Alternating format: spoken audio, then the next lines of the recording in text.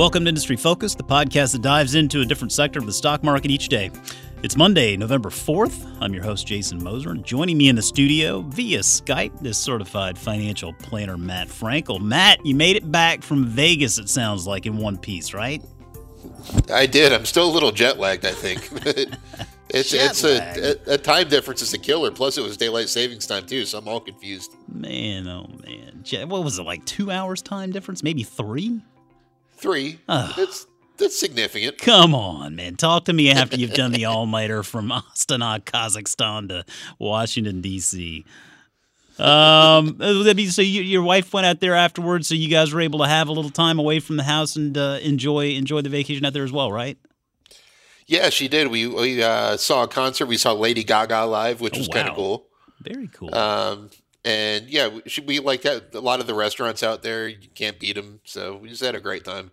Sounds like a very wise way to invest your time, Matt. I'm sure she appreciated it. I'm sure you did too. Okay, well, hey, listen, we've got a lot going on this week. We've got, on this week's financial show, more earnings. We're going to talk some real estate. We've got more what's the last stock you bought and why, as well as stocks to watch for the coming week. So let's go ahead and get it started with MasterCard's most recent quarter. Earnings came out early last week for MasterCard. MasterCard's a big company. It's not going to be something where you see some big pop or big drop one way or the other. But it did seem like a pretty good report from what I saw, Matt. I mean, revenue growth of 16% for a business this size is just really impressive. What did you take away from the quarter? Well, I mean, obviously, you said the revenue was an impressive point. International was really what stood out to me. Domestic was only up 12%, and Europe was up 16%. So that was a big takeaway to me. Margins grew about 80 basis points year over year, which is always nice to see, especially for a company of this size. Oh, yeah. And spending money hand over fist on buybacks. You always mention that their dividends are really low, but when they're spending 5 times the amount of their dividend on a buyback, especially with the stock's been up since then, so I really can't fault them for it. No, I guess you can't. And I mean, to that point, I did look at one of the things I always look at with these companies is because you're right, they are buying so many shares back. Just taking a look at the share count the share count is down. It looks like about 12% since 2014. So that clearly is something that is helping investors. Listen, I'm a shareholder of MasterCard, and I'm not complaining really at all. I feel like over time you're going to see nothing but you see that dividend grow over time. So I can be patient and hang in there.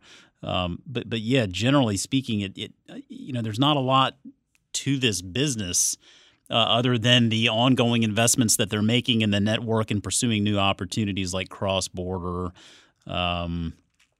Obviously, the ever-changing payment space here as technology changes the way that everybody's moving money around.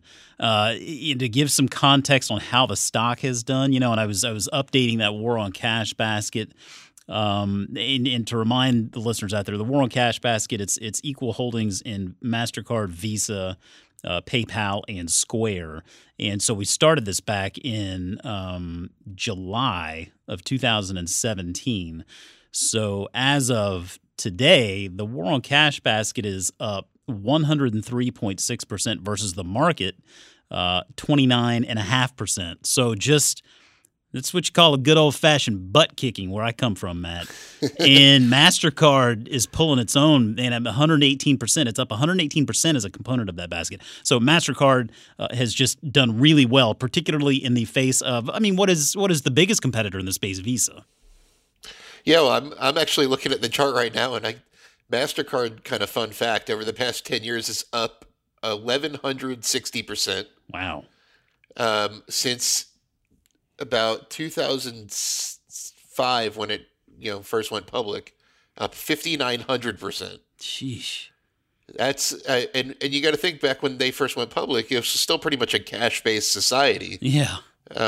So we're still in the very early innings. So that's been amazing progress so far. That means a $10,000 investment in MasterCard would be worth about $600,000 today. Hey now. if you had gotten at the beginning. And that wasn't even that long ago. I mean, I was an investor back when MasterCard went public. Well, yeah, and I mean, it does feel like every quarter we look at these businesses and think, oh, wow, they just keep on performing so well. I'm waiting for that window to be able to go in and buy shares and invest. Is it too late? Have I missed the boat? And I mean, I don't think you miss the boat with a company like this. I mean, I don't know that you're going to find big time buying opportunities for businesses like these because they are pretty well known. They're pretty darn reliable given what they do. So sometimes you got to bite the bullet a little bit and maybe pay up a little bit more than you'd like to. But you know, I mean, I think that's also an argument for building a position out, right? Not buying it all at once, but maybe buy some and then you can add more when you feel like there's an opportunity that arises. But yeah, I certainly feel like there are plenty of great days for MasterCard to come. And as a shareholder, I remain very pleased with how the business is progressing. Let's move over to, I think this is probably one of your favorite businesses, right, Matt? Berkshire Hathaway. Oh yeah, it's a big staple in my portfolio. Well, they had earnings that just came out. I was glancing through that 10Q earlier. You know, another steady as she goes business. I feel like maybe there's some questions I'd have for Mr. Buffett, Mr. Munger regarding a dividend, but we'll get to that, Matt. What do you think about the quarter? No, don't say that word. Don't say that word. So, I mean, the earnings were good all around. Operating income was up by about $1 billion year over year. So that's, I mean, about a 14% gain. That's excluding its investment portfolio, which is doing pretty well. I mean, Apple, its biggest holding, just hit another all-time high. I think Berkshire is something like $70 billion in Apple stock now. Man. The thing that stands out to me in a bad way, and this is where you're kind of going with the dividend, is the record high cash hoard. They have $128 billion of cash sitting in their accounts. Sounds like a lot. It sounds like a lot. It is a lot. Just to kind of throw these. Here's three names, and guess what they all have in common? Netflix, PayPal, and IBM. Netflix, PayPal, and IBM. I don't know. What do they have in common? Those are three stocks that Berkshire could buy in full with its cash just in its bank account. If you include a reasonable amount of debt, you open it up to companies like McDonald's or Nike or something huge like that. Oh, man. So this is a lot of money they have sitting on the sidelines right now. Yeah, it is. They're putting some to work. The buybacks went up a little bit in Q2, which is nice to see. Berkshire's underperformed the S&P significantly this year, like 6% to 22%. Yeah. So, you know, when that happens, Berkshire's one of the ones that's going to be a great performer when the market's doing terrible and there's tons of big opportunities out there. They're putting their cash to work, stuff like that. But they're going to underperform when the market's going crazy like it has been in the past year or two. Yeah. So that's a good time. I like them. You said you'd like a dividend. I'd like to see them put more money into buybacks personally. You know, you have 128 billion and you're spending 700 million on buybacks. That's really nothing. Yeah, in the grand scheme of things. And I mean, that's also on top of they essentially eliminated that 20% premium to book value mandate, right? I mean, they had said for a while that they would buy shares back only within that 20% premium to book value at any given time. And I understand that perspective. They want to make sure that they feel like they're getting a good value and that the shareholders, that's an easy way to sort of understand if you know, that's a good value. They eliminated that and basically just said, hey, we're going to buy them back when we feel like it's opportunistic and shares represent a good value. And I trust that judgment. I mean, I like that they lifted that. But yeah, I am getting to the point where, and I'm not a Berkshire Hathaway shareholder anymore. I used to be. But I do feel, it does feel like they're kind of trying to have their cake and eat it too. Because if you're going to sit there and make the argument that we're not going to pay a dividend because we feel like we can do better things with that cash, but yet on the other hand, you've got this cash balance now that stands at like $850 trillion. I mean, like, you know, I'm trying to get those two things to square, and I can't quite get there. So I'm not really looking at it from the short-term perspective here of like, the stock has underperformed this year, because I agree with you. I think that Berkshire Hathaway, for the most part, steady Eddie business. It's going to probably do better in difficult times because of its diversity, because of the markets that it's in. But I do feel like this is a good point in Berkshire Hathaway's life to maybe get a dividend going and try that out, because I mean, there's a lot of goodwill I think that you could gain from shareholders by doing that, and everybody loves cash in their pocket. That's true. Well, I mean, one thing I will say is, I mean, you're no stranger to hearing that there's a recession coming at sometime in the next few years. Berkshire is a stock you really want to own going into a recession. $128 billion will look fantastic if and when the market really goes on sale, and it's a question of when rather than if. Yeah. But, that's the kind of position you want to be in a down market. Market crashes by 20%, Berkshire's going to clean up. Yeah, that's what you call a war chest, isn't it? I mean, they've always prided themselves on being in an enviable capital position. I like that. It makes sense to me.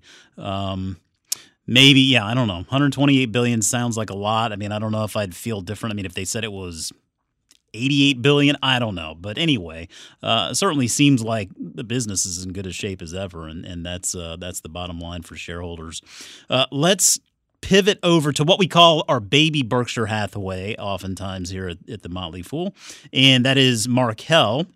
Markel Insurance built very much in that Berkshire mold. Three big drivers for the business: in insurance, investments, and the Markel Ventures operations. I haven't gone through the call there and looking at the business, the results. I mean, I continue to be very impressed with what they're doing.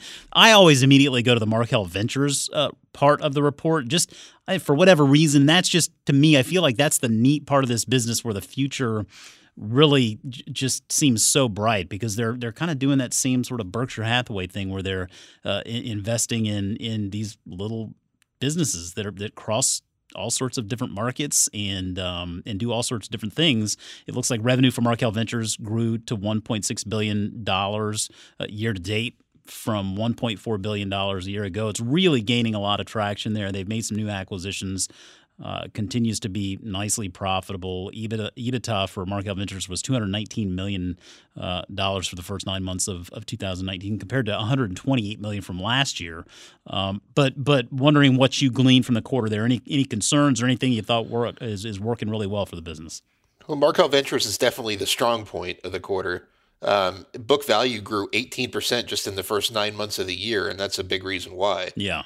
But, I mean, the rest of the business is doing fine. The insurance took in almost 10% more premiums this quarter than the same one last year. I mean,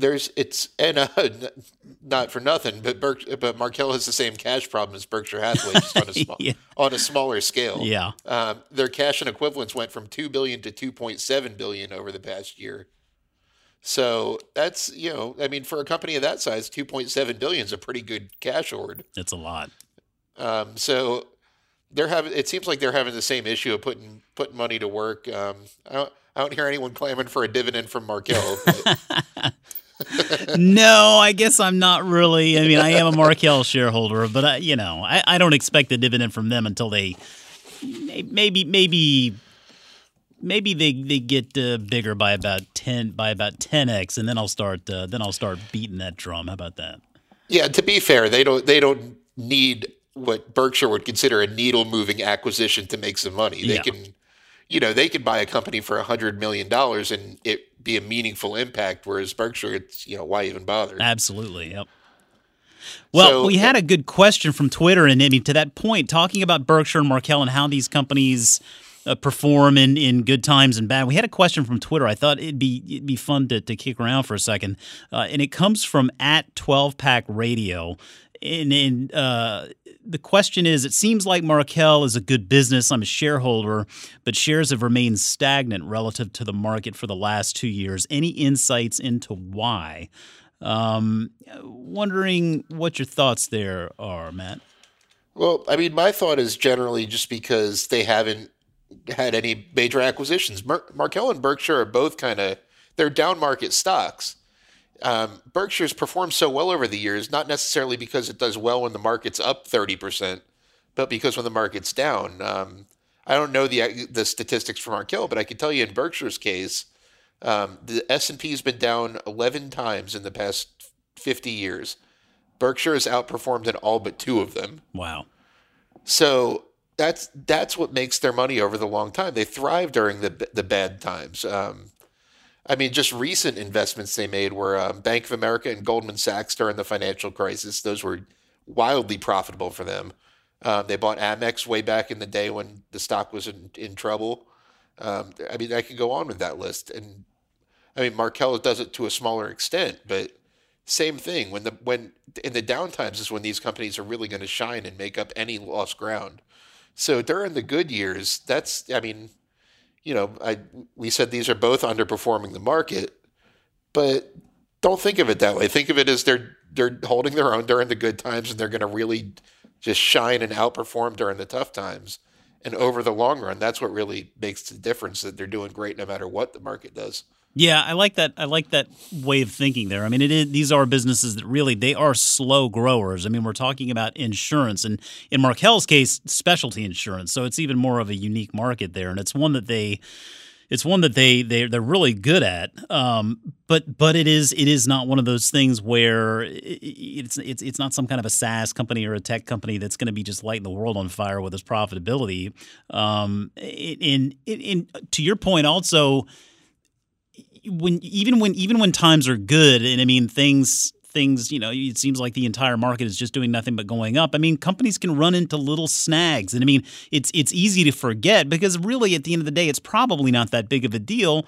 But I mean, it wasn't all that long ago, and this is still an investigation that's not been resolved yet. But there's an investigation going into Markel's Catco unit in regard to setting of reserves and disclosures related to those reserves, and so that could be one of those things that's hanging over their heads just as a dark cloud. I mean, listen, it's not something that is terribly meaningful to the business. I mean, it's not something that's going to be fatal to the business.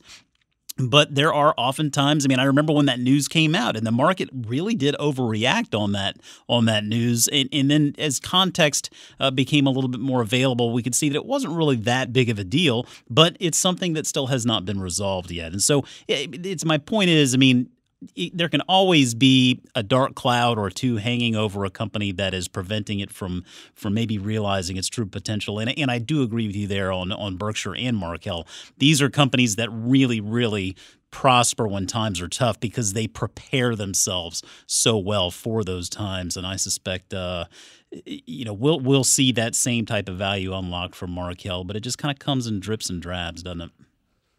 Yeah, it's like I said, it's a long-term focused stock. Don't pay attention to any of the short-term noise with these. It's really the best advice I can give anybody who wants to look at either of these 2 stocks. I mean, I generally tell people not to pay too much attention to quarterly earnings, but it's especially true in these cases. Yeah. Yeah. Well, let's pivot over to real estate. Let's take a look at something you have here, Matt, for us. Now, everybody knows here that you are part of our Million Acres team.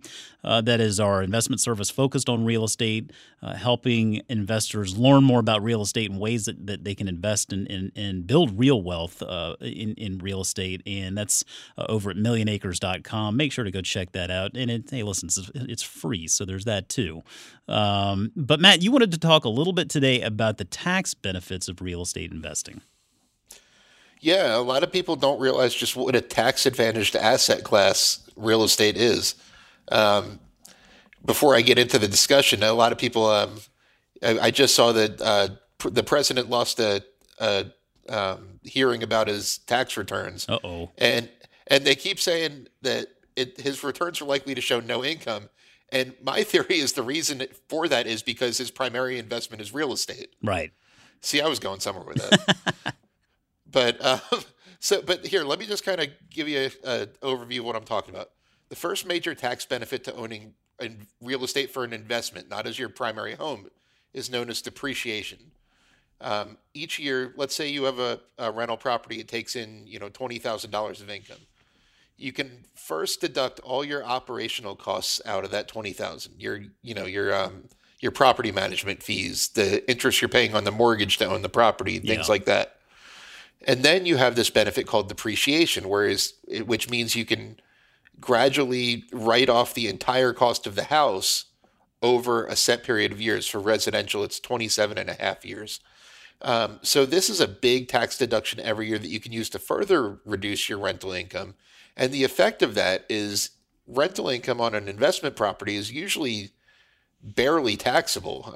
If anything, I mean, I have a few investment properties, and we last year, I think one of them had a negative taxable income, even though it was a profitable rental property. Wow. And the reason is depreciation. Huh. So this, you can use this every year until you've deducted the entire value of the property. So it's a huge benefit, and it's why a lot of real estate income is not taxable, which is why I say on the president's tax returns it's probably going to be so low, because he has a portfolio of hotels and office buildings and things like that. The negative to that is that when you sell the rental property, the IRS wants that benefit back. Yes. It's called depreciation recapture. And I went through that. I went through that once. I do know what you're talking about. I mean, you have to be aware of it. I mean, it wasn't anything fatal, or that I wasn't something I wasn't unprepared for or wasn't prepared for. But I mean, I did recall that and thinking, wow, you got to be at some point or another, the tax man wants his money. Yeah, it's not as much of a tax break as it is deferred taxation. But there's one kind of loophole that you can use to get out of that. It's called a 1031 exchange. What that means is if you sell one rental property, as long as you use the proceeds of the sale to buy another one within 6 months, you can avoid capital gains and depreciation recapture and essentially roll it into the new property. Yep. So theoretically, if you do that a few times throughout your life, you can avoid rental property taxes forever, effectively. And what's more, even if you do wind up with some taxable rental income after all your expenses and depreciation, real estate income counts for that new 20% pass-through tax deduction. Wow. So, yeah, you get that right on top of it. So, and that's true for rental properties and REITs, by the way. If you get REIT dividends, it qualifies for that 20% deduction. So this is just a really tax advantage type of investment, and it really gives long-term investors an advantage, especially compared to other like stocks that you're holding outside of tax advantaged accounts. Obviously, your IRA is, a great place to invest in stocks, and that's a pretty big tax advantage all by itself. But when you're comparing things that you hold outside of those tax sheltered accounts, real estate really has some big advantages. Yes, it does. Yes, it does. Great insight there as always, Matt. Appreciate that. Listeners, we want to hear about the stocks that you're buying. You can email us at industryfocus@fool.com, or you can hit us up on Twitter at MFIndustryFocus. Let us know the last stock you bought and why. We got a tweet from Mark Hyman at Investor Hyman. He tweeted in to tell us that the last stock I bought was, guess what it is, Matt? Berkshire Hathaway. It's a good plan. I don't even need to hear the reasons. Yeah, well, Mark says the last stock I bought was Berkshire Hathaway because, one, it's a long-term safe holding that I'm confident in and allows me to sleep at night. And two, so I can go to the shareholder meeting in May 2020 with my dad and girlfriend, who are also shareholders. So well done, Mark. Having been to that meeting, I can say that I think you will enjoy it. It's a fun event for sure. Busy, but fun, and make sure you get in line early for the See's candy because it's well worth it.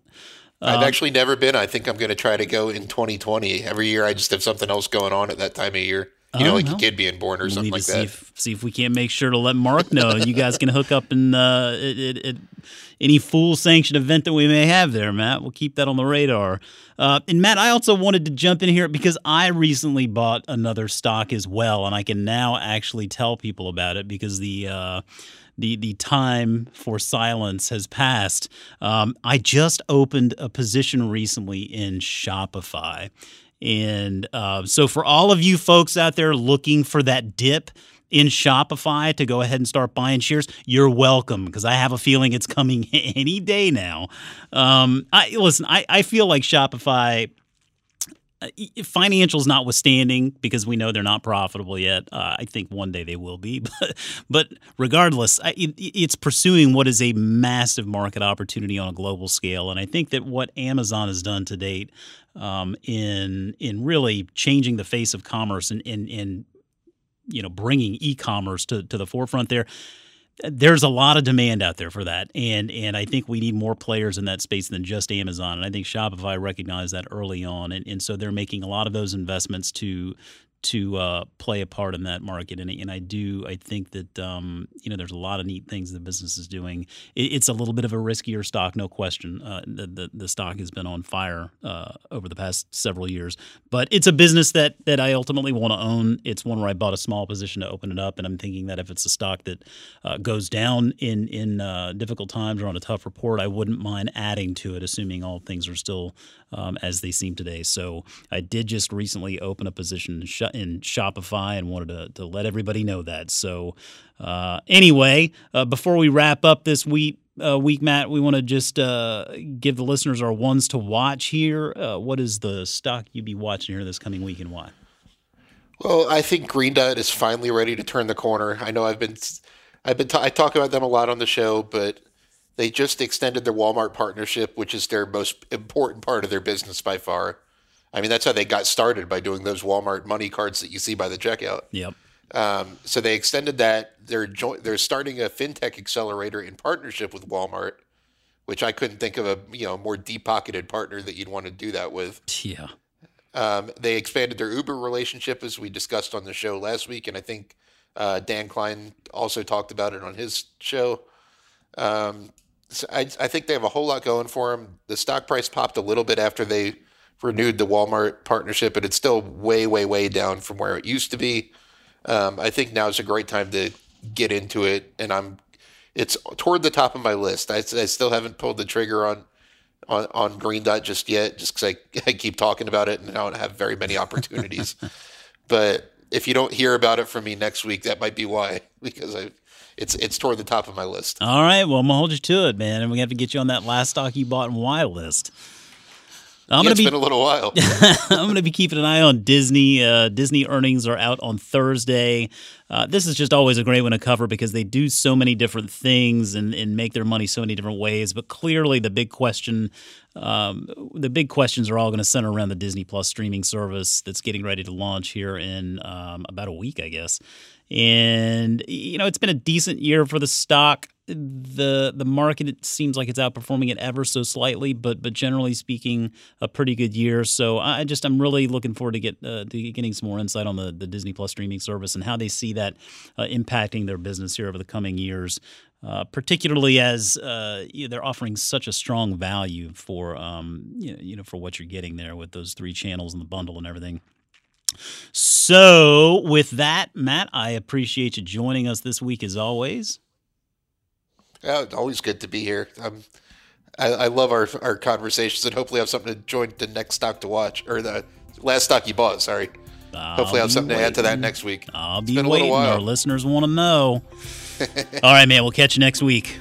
Alrighty. As always, people on the program may have interest in the stocks they talk about, and the Motley Fool may have formal recommendations for or against, so don't buy or sell stocks based solely on what you hear. Today's show is produced by Austin Morgan. For Matt Frankel, I'm Jason Moser. Thanks for listening, and we'll see you next week.